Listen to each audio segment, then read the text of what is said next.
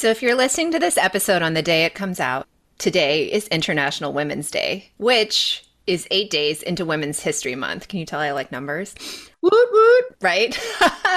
So it's no surprise at all that we are here today with Sybil Amoudi, the founder of the Great Girlfriends platform, to talk about friendships, community, and so much more, especially as it relates to women. So this conversation was also a great reminder of two things. One, guess what? We all have women in our lives 365 days out of the year, and not just the 31 days in March. And two, it's important to include all women when we talk about women, because sometimes, and you might not have caught this from the title of our show, maybe you did, that definition of women seems to only include white women. So let's jump in. Welcome to the Dear White Women podcast, the show that helps white women use their privilege to uproot systemic racism. We are your biracial, Japanese, and white hosts, Sarah and Misasha. Would you please introduce yourself for our audience? My name is Sybil Amoudi. I'm the founder and host of the Great Girlfriends podcast. I'm so happy because, first of all, I get to do my show with a great girlfriend. And to be able to talk to someone who values the relationships between women is super exciting for me. Could you tell people sort of what the Great Girlfriends platform, because you're not just a podcast, you have a couple of other big things that you do with that. For sure. So in 2015, I partnered with a great girlfriend to start what we thought was going to be a mentorship space for our mentees to listen to some of the things that they ask us at a high frequency on a regular basis in a separate space. And we thought we were going to save time and build what would be like a podcast. And at the time, people were asking, what is a podcast? And I was an avid podcast listener and she was as well. So we thought, well, this will be a simple solution that will support our mentees, and we'll kind of sit it to the side as a passion thing that we do just to kind of devote to mentorship, because I had two toddlers and I was living between San Diego and New York. And she at the time was pregnant, newly married, lots of life was happening. We start this podcast, and what we realized was that there were not enough voices in the podcast space at the time that were speaking to women in a way that was disarming, that was safe and empowering at the same time. We also realized that there were people who were thirsty for a community where the power of friendship could be celebrated and recognized, and kind of bring in volume and illuminate it a lot more. And so what started as a baby, our baby project became a brand, a community that is designed to curate safe space where women can celebrate and honor the power of friendship. And the power of that friendship starts with yourself. How much can I love me? Can I be friends with me? Can I celebrate me? And then how much of that can I offer out to other people and build the value of building these relationships? And so we found that message to be wildly popular. We found that, lots of brands and curated partners wanted to be a part of the experience. And, then the conference began in 2016, and we do virtual and regional events around the nation. And, then we also started to build out virtual programming during the pandemic to help support women in the coaching space, and continue to build out products that help to nurture in the self-care and the wellness space. And so essentially what, we thought was going to be our nucleus of a New York community became more of a digital space where women could just connect and collaborate over this message, and also hear from other people who are allies in the friendship space, because we do know that women who have friendships at the center of their life, first with themselves and then with others, they live longer. They're healthier. They make more money. They're more satisfied with their quality of life. They hit higher and longer in all the wellness categories. And women who are isolated, shorter lifespan, more illness, right? Mental health issues, crave for more in their quality of life. So the data shows that the PowerPoint of all of our lives, the quality of our life, is centered around that connectivity, which is friendship. So my personal mission is to supercharge that message and make sure that our children are also able to eat off of that message and spread it to the next gen and next gen and next gen. And that's what I do. I say it all the time that relationships are, the science is showing that relationships are the best predictor of our long-term health and happiness. Right. And just to make sure people know this, I love that Essence Magazine called your conference one of the 10 conferences that Black women need to attend. Like, you have really supercharged and have gotten a great platform going and are serving an incredible space. I hope more people listen to this, because I think so many times, it's easy for people to fall into that like really annoying stereotype of like, oh no, women are so catty, women are this with each other. And I think it's completely the opposite. You can create and curate incredible spaces because there is so much benefit to being in it together, like you just shared. For sure. And I also want to highlight, this is super important, and I'm incredibly proud of that. Today's show mentioned our podcast as one of the top podcasts to listen to in 2022. And that was a real win moment, a celebratory moment. And I think one of the things that makes it so important is my job is to put on display the power of connection, the power of what happens when women come together with pure intentions and curate space without, any prejudice or, any ulterior motives. There's so much collaboration that happens and so much impact, and you two see it. And so I think it's our job to continue to mobilize that at every level across industries, find the intersections and continue to just put microphone and volume to it. I love all of this. Like, Sybil, you are our people, because this is something that is so powerful. And by the way, my mom is, after she listens to this episode, because she listens to a lot of our episodes, she's going to report back on that Today Show thing, because that is huge. I love, yeah. Congratulations. Thank you. And as I'm listening to you talk, I'm hearing this in 2022, and I feel like I would have heard this a little bit differently in 2018 or 2019, because, we talk a lot on our show about the power of community, the importance of relationships and mattering, just like we've been talking about right here. But we're 2 years right into this pandemic, and a lot of us have really seen our circles shrink over those last 2 years, or change. Sarah just like straight hand shot up. Me too. I think it's very hard to not have those circles change or shrink in some ways. So what's your take on how at this stage in the pandemic, in 2022, people can go about either rebuilding their friendships or really cultivating that community that so many of us are so desperately looking for? Mm-hmm, mm-hmm. And, I think the painstaking part of the pandemic for all of us was the isolation. When you take what is and you don't even realize how communal you are with coworkers, with the man at the bodega, if you're in New York, with the neighbor that you see every day who's exiting a driveway at the stop sign. These people don't matter to you until you don't see them. And then you start to go, wait, I actually do miss their contribution to what makes my life circular and what gives it value, right? So I think we started to see, even if it's the lady at the checkout at your grocery store, all these people that are micro facets of our community, down to your great girlfriend who you meet for brunch every week, or you go to church with, or you even just talk to at a regular pace, at high frequency. We start to see that these people mattered so much more than we realized. And maybe we took for granted the impact that connection really makes on how we show up and the oxygen that we give one another. And Zoom can only give you a fraction of that. We can see each other and we can gauge eye contact, but literally taking in the same breath, there's so much power in doing that. And I feel that a lot of that was resurrected, once, the quarantine rules were, I will say, lessened and people started to feel safe again. But even in doing that, we started to realize that our needs became different. In the isolation and in the quarantine, there was a lot of introspection. Our lives evolved, our needs changed. We've all become something more or less or different. And our relationships don't always sit in the same space. And I think it's okay for us to say, my needs have changed. My wants have changed. My expectations have changed. As a result, I might not share the same proximity that I once did with, one of my friends, because now I realize her needs have changed and we don't sit in the same space. Maybe she doesn't go to Pilates anymore. She's found that Peloton is her way and I'm still a Pilates girl. So we won't meet there. Where are our points of intersection and how can we enjoy those?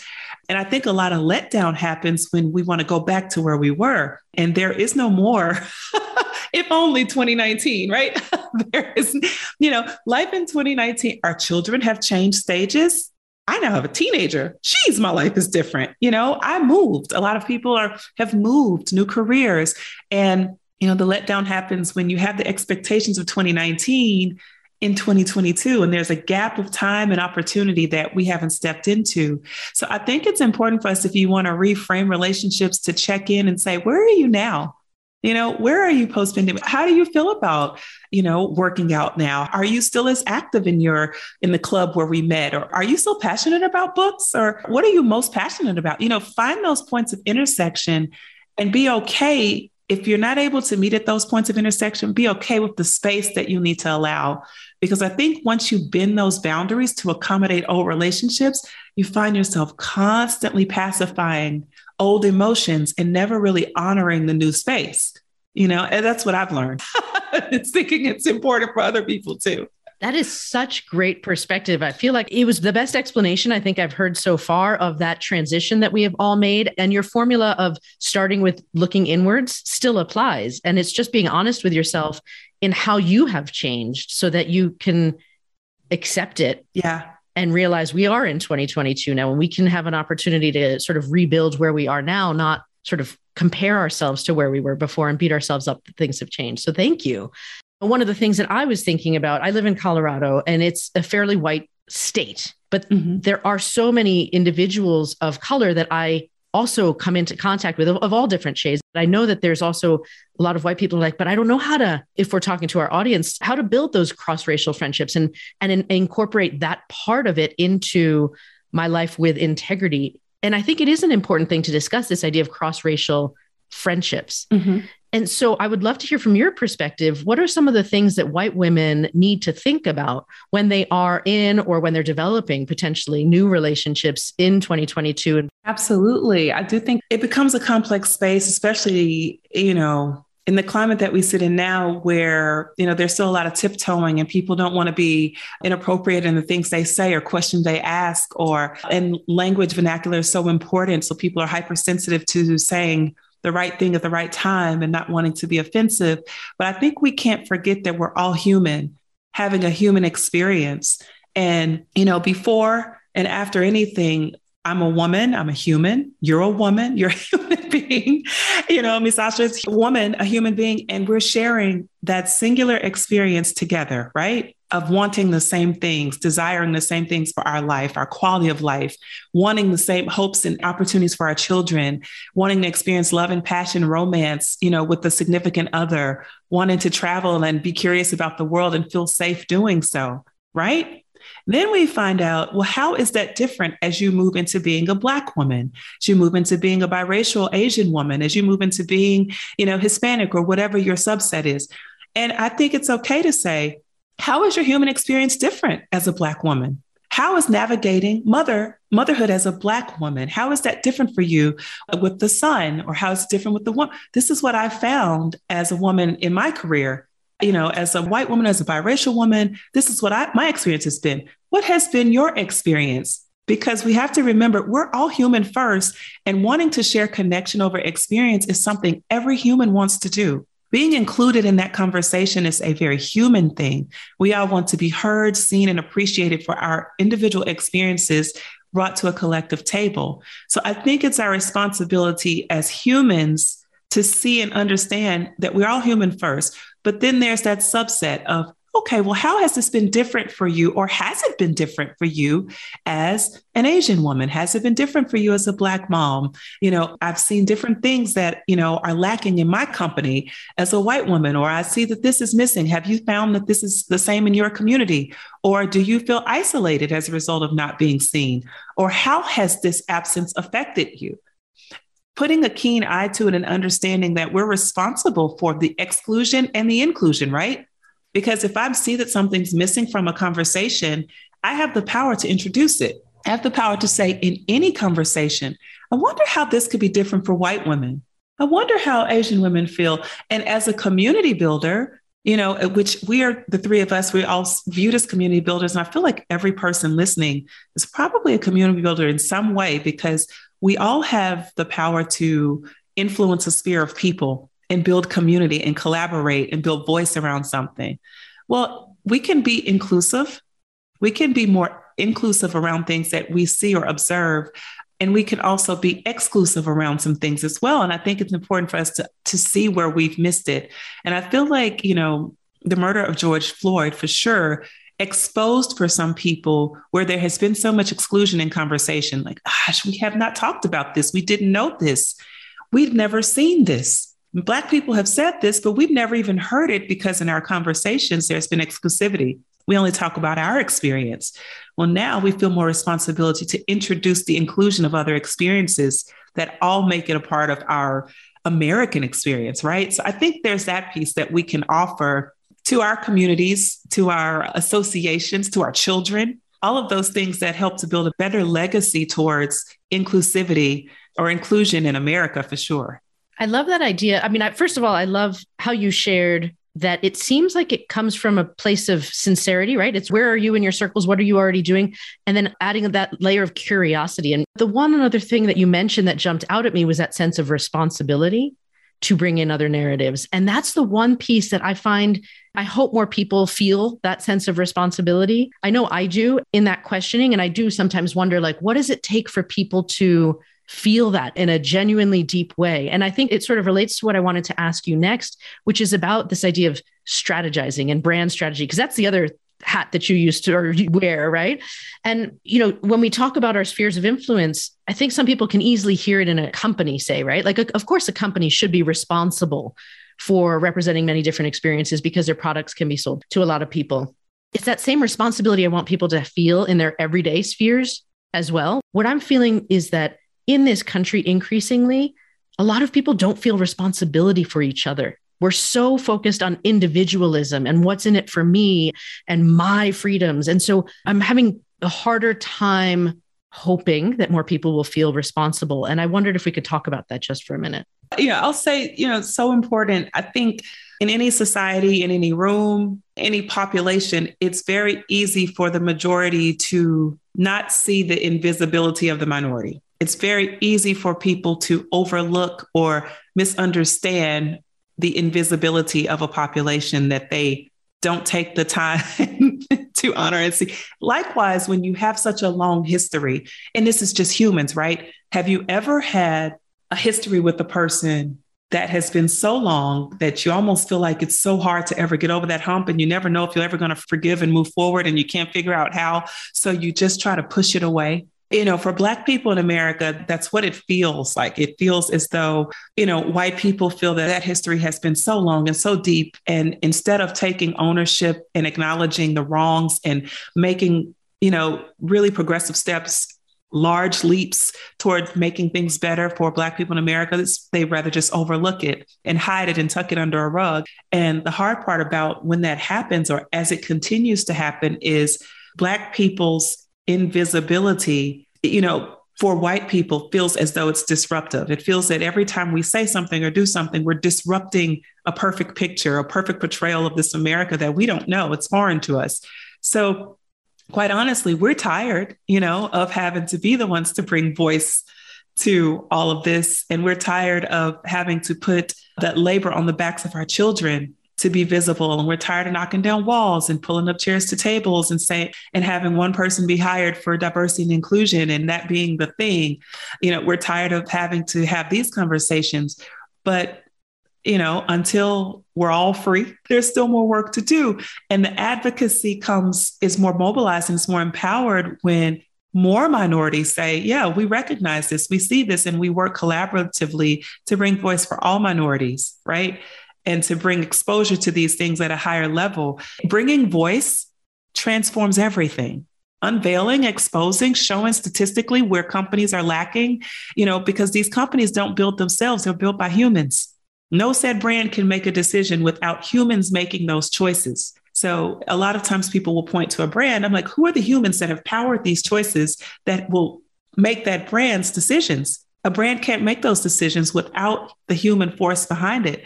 And a lot of times people will feel shielded when they say, oh, brand X needs to do more in diversity. Well, that entire board sits quietly and goes, yeah, they're right.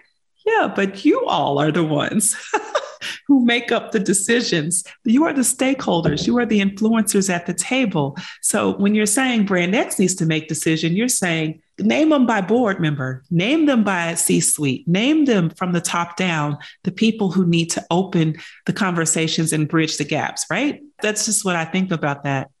I think that's so interesting too, because I think we have this fundamental disconnect sometimes in America because we want to depersonalize companies, right? In that example, right? But at the same time, we don't want to talk about systemic forces that are at work that have been keeping us in the same place, not moving forward for years. So it's this weird dichotomy because Sarah knows I was reading books to my boys' classes virtually for Black History Month. And we read a kid's book about systemic racism in both classes. And these 7-year-olds and 9-year-olds got it. They got systemic racism. They understood it, right? Which gives me hope when I am looking at the adults who are like, well, that's going to make people uncomfortable. We can't talk about that, right? Like, or that's going to make some people uncomfortable when we really, hold up a lens to what is our history, what is our shared history, and who has the ability to make these changes, right? Which is really all of us. And I think, when Sarah and I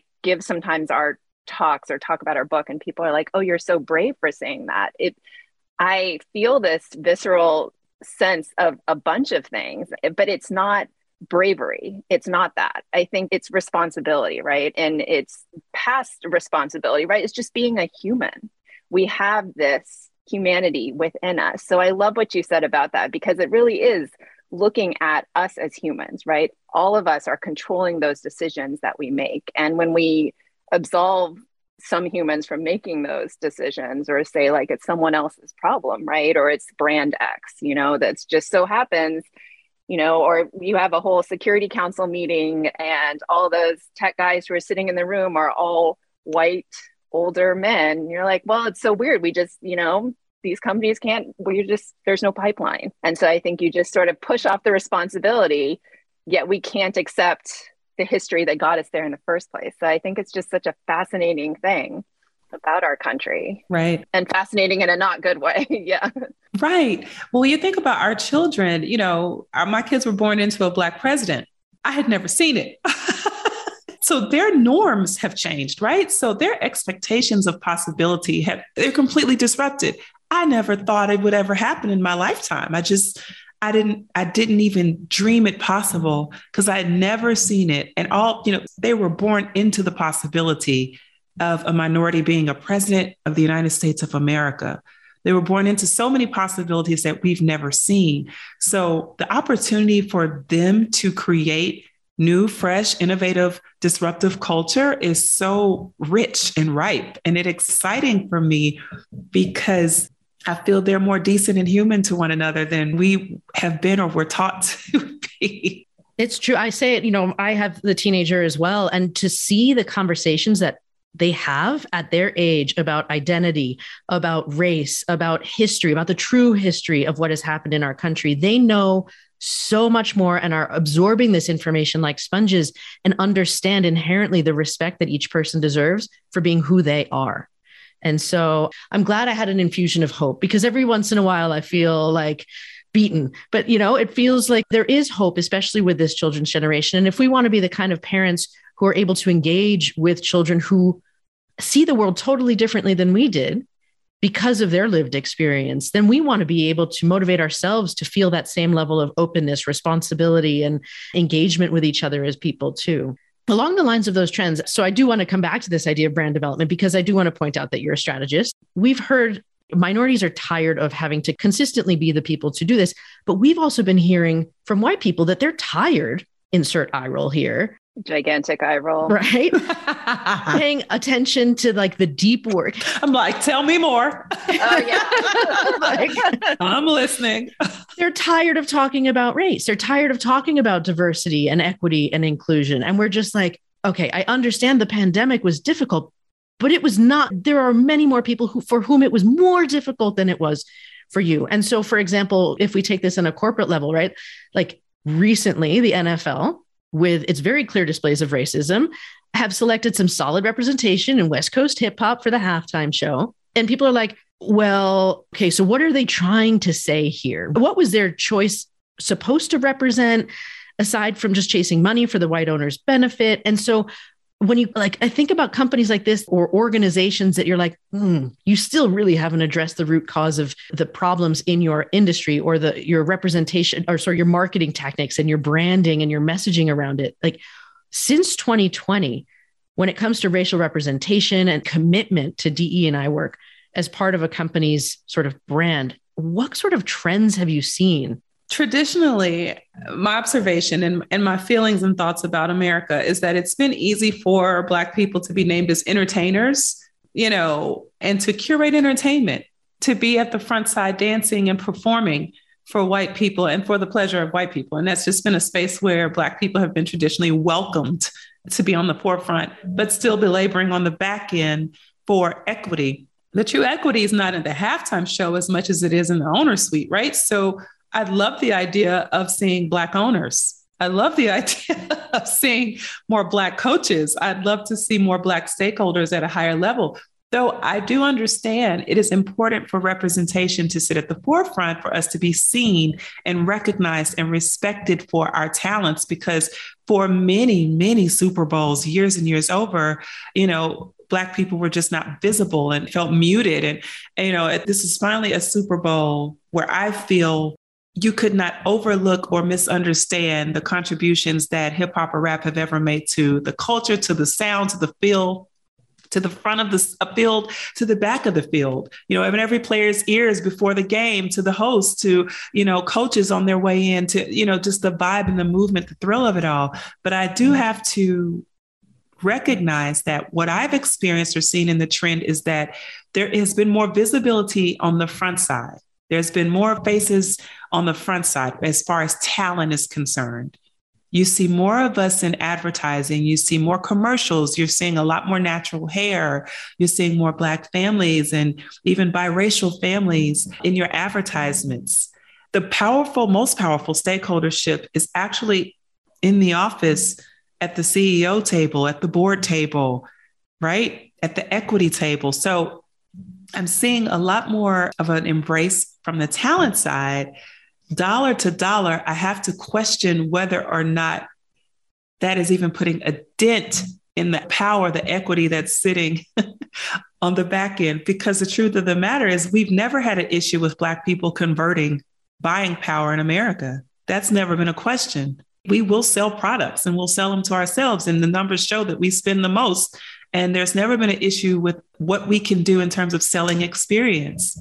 That's not what we're talking about. We're talking about ownership, a larger piece of the pie, not the pepperoni. We slices, right? So that's just my perspective on it. What I see is handouts, and I'm hoping that as there are more people placed in powerful points of representation as D&I representatives on the boards, in the C-suite, that we start to see more equitable distribution of power and financial capabilities that we can then leverage for higher pay. We can leverage for more community impact. We can leverage for more opportunities for children of color. We can bridge that gap in pay, that part, those things. So, equity is more what I think we are still working toward. And I think it's very easy to put us on the front of an ad. And I think that's special. But I also think the slice of the pie makes more impact than the pepperoni on the top of the pie. I love that analogy because I think it's easy to understand. And I think that is such an important point because I think people see things like the halftime show, right? And they're like, oh, look, like, forget Brian Flores, like, forget, the Rooney Rule, yes. Forget all of that, forget the white ownership. Like, we've got some Black halftime performers. And so we can check that box and we can move on. Yeah. So, I think what you said is really powerful about that. It's not, yes, that's great, but it can't just be that. It has to be that and the C-suite representation and, your diverse hiring committee and how do you retain talent and diverse talent and how do you pay diverse talent, right? Like equity is like a through line that is not just, a single marker. So I want to ask then, what do you look for, right, in a brand or, when it comes to having that integrity, having that equity? You know, is it the C-suite? Is it the hiring? Is it their hiring standards? And, you know, where are they looking to hire people from? And how do they market? I mean, there's so many different components. So what is it that you look for? Yes. All of it. Check. All of it, right? I mean, because I think it's like when you're feeding your kids, you know, your plate has to have balance. So you have to have a healthy balance of representation in all sectors of an organization, right? And you have to be willing to, you know, brands that are transparent brands are brands that want to be seen and valued for the work they're doing in their infrastructure. So you want to look for brand transparency. You want to look for brands that power diverse voices to represent the thought leadership, not just the products, but the thought leadership behind the innovation, right? That represent, you know, it's quite powerful to see a woman represent a man's voice and a man understand the power of her voice over his.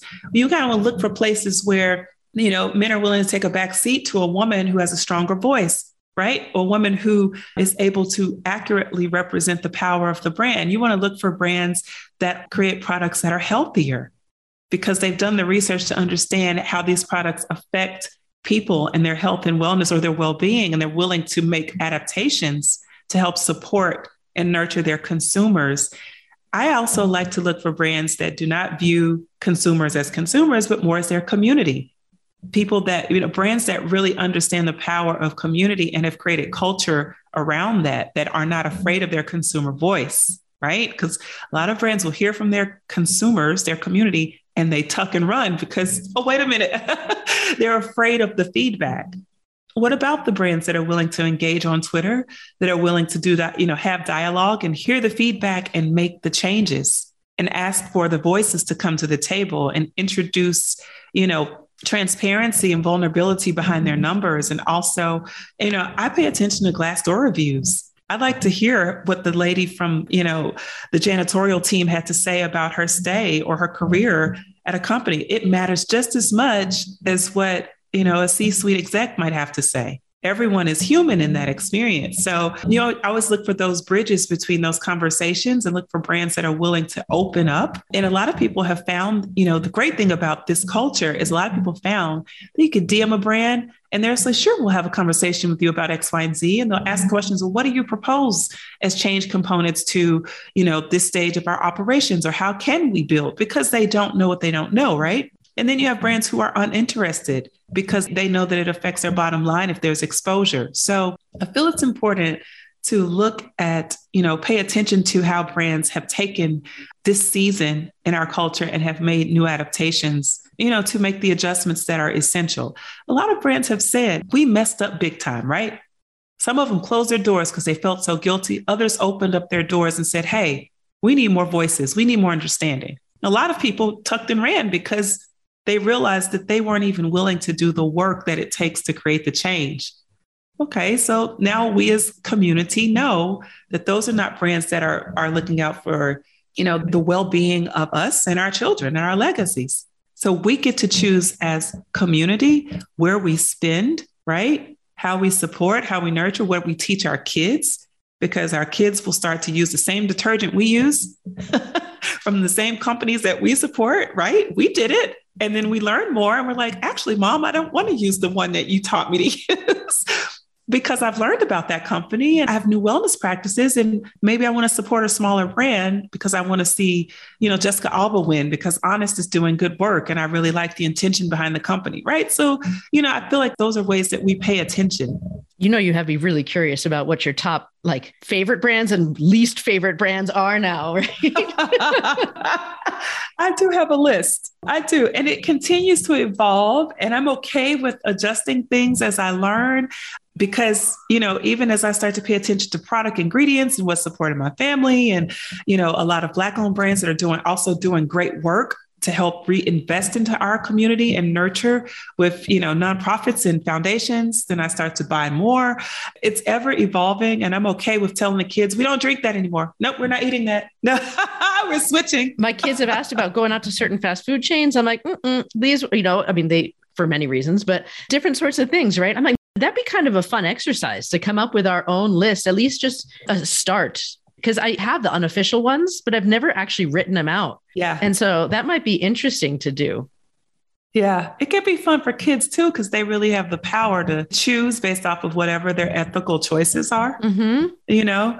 And so it kind of gives them a handle on how they participate in your household and, you know, what they see as a valuable brand. So I think it could be helpful to that, you know, facet of parenting. Sometimes it is a little more pricey, but I feel that is going to be the cost we pay as we continue to pave the ground a bit more. I agree. Yeah. If a white woman could do one thing to start on this journey, what would you hope that they would think about doing towards being more anti-racist or building a more equitable community? That's a powerful question. Well, I would always recommend someone start with themselves and say, where have I missed the mark?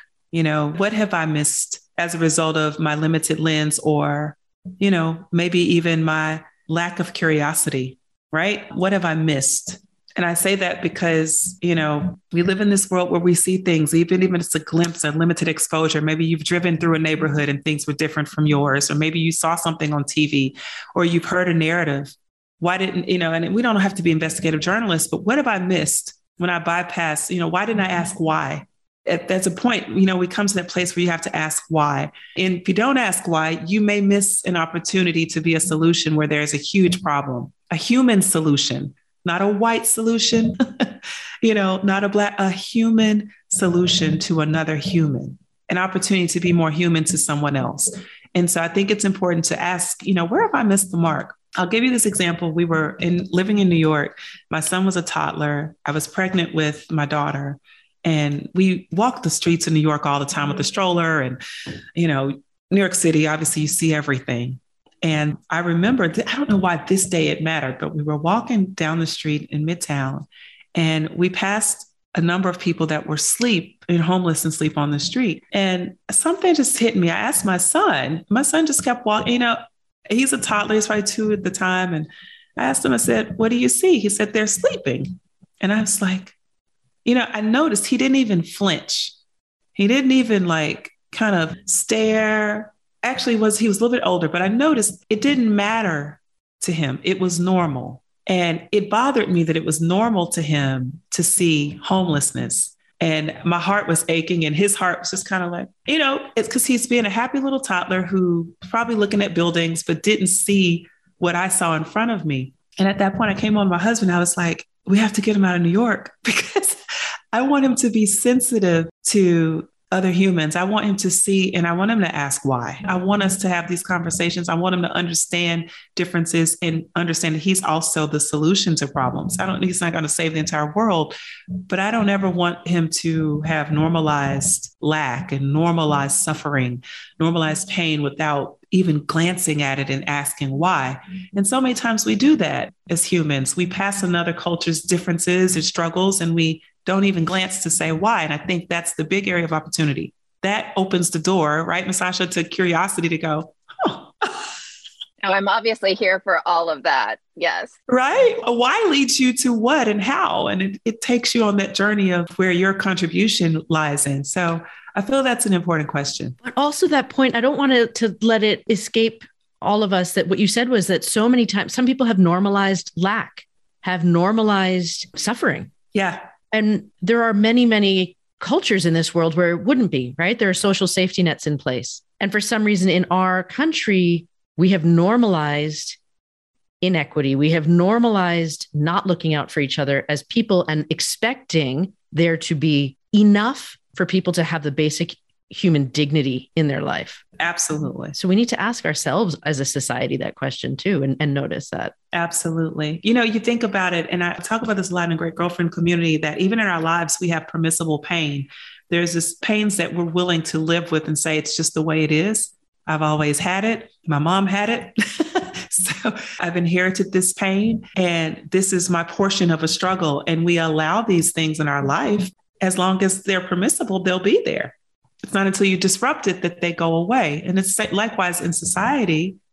You know, of course, we recognize that, there's going to be poor, there's going to be suffering, there's going to be trafficking, but it's not until we disrupt it and we realize that humans are the ones that permit these pains and even perpetuate them on one another, So until we disrupt, until we shine a light and expose them, or call it unhealthy and say that it's wrong, will it change? So I think that's where the human responsibility comes in. I appreciate that a lot. Yeah. Well, thank you so much for sharing this time with us. If people want to learn more and find you, where can they go? Oh my goodness. I'm on Instagram at Sybil_AMUTI, Sybil Amuti. And, I'm at thegreatgirlfriends.com. The podcast is there. And I'm, can be connected at LinkedIn at Sybil Clark Amuti. Awesome. Thank you so much. You've been listening to the Dear White Women podcast and are the reason we are among the top 1.5% of podcasts in the world. You rock. Did you love this episode? Head over to Apple Podcasts or Spotify to leave a rating and review. And it may seem like a pain, but it really helps. And make sure you're following us so you keep getting the newest episodes each Tuesday. Don't forget, for all your non-podcast listener friends, to tell them about our new book, Dear White Women, Let's Get Uncomfortable Talking About Racism, which you can buy anywhere you buy books, including Amazon, where we would love your reviews. We're on Instagram and Twitter and are upping the game on our emails. And if you love us, send us an email at hello@dearwhitewomen.com to bring us into your company for a webinar or a workshop.